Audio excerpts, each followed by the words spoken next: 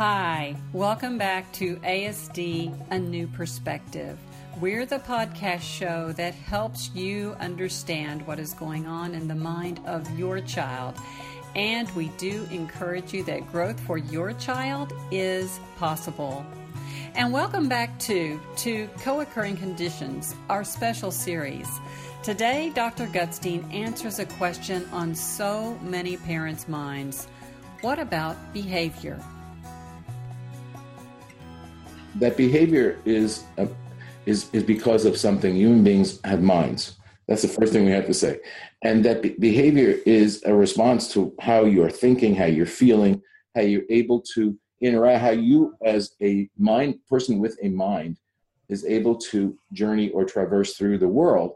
Your behavior then becomes a way of understanding, what impact that's having, how much influence you feel, how you're doing in that journey. But it's a sign. It's certainly information that's important, but it's not the problem. It's information about that you have to then study a little bit more and say, okay, in this a person environment interaction, right? If we're seeing behavior we don't like, something's going wrong in there. Either the environment and what the person is doing, how they're engaging with that environment mentally. How they're using their resources in that environment. Let me look at it that way, that we have mental resources, we have psychological resources.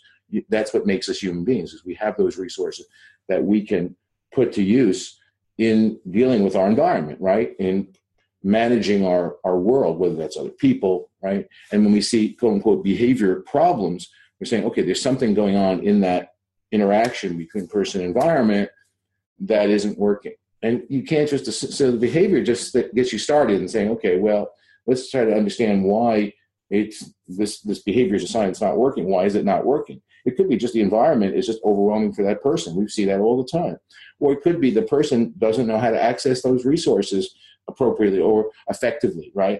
They don't know how to use their mental resources, and they're just reactive. They don't know how to mediate.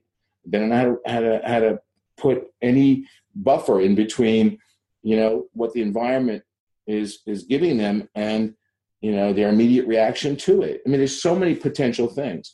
So when we look at behavior, we have to say, no, behavior is not the issue. We're not treating behavior, but we're saying behavior is information, just like emotion is information, just like thought, just like language, about, the success that this person is having in engaging with this dynamic environment, right? This complex, unpredictable, stress-producing, problematic environment that we all function in, and being able to bring your resources to bear, what you have, in order to succeed with that, right?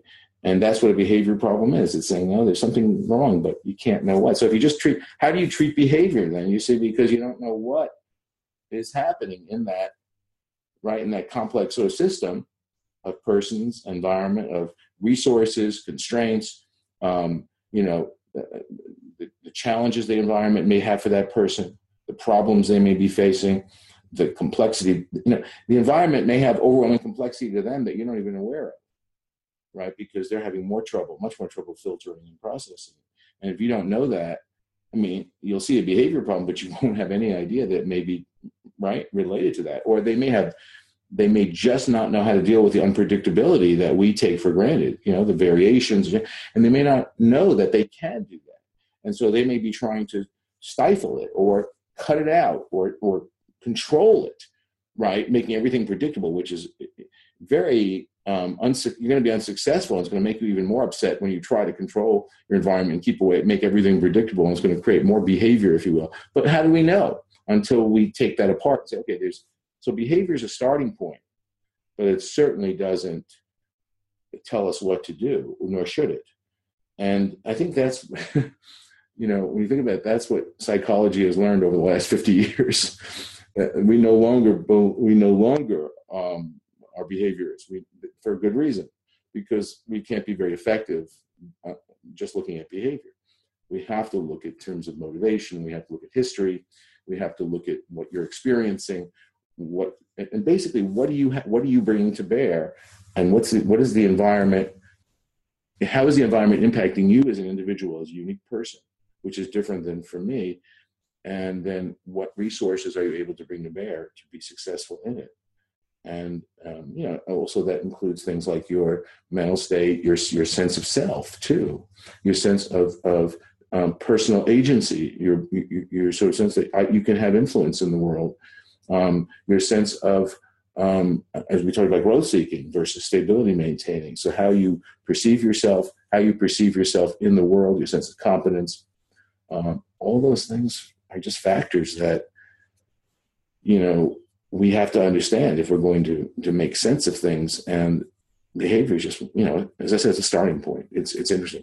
Autism, we already know, is people with autism behave like anybody else. They have behavior, and just like us, behavior for when there are things that you do in your behavior where somebody will say, you don't look like you're yourself, or you don't look like you're having trouble.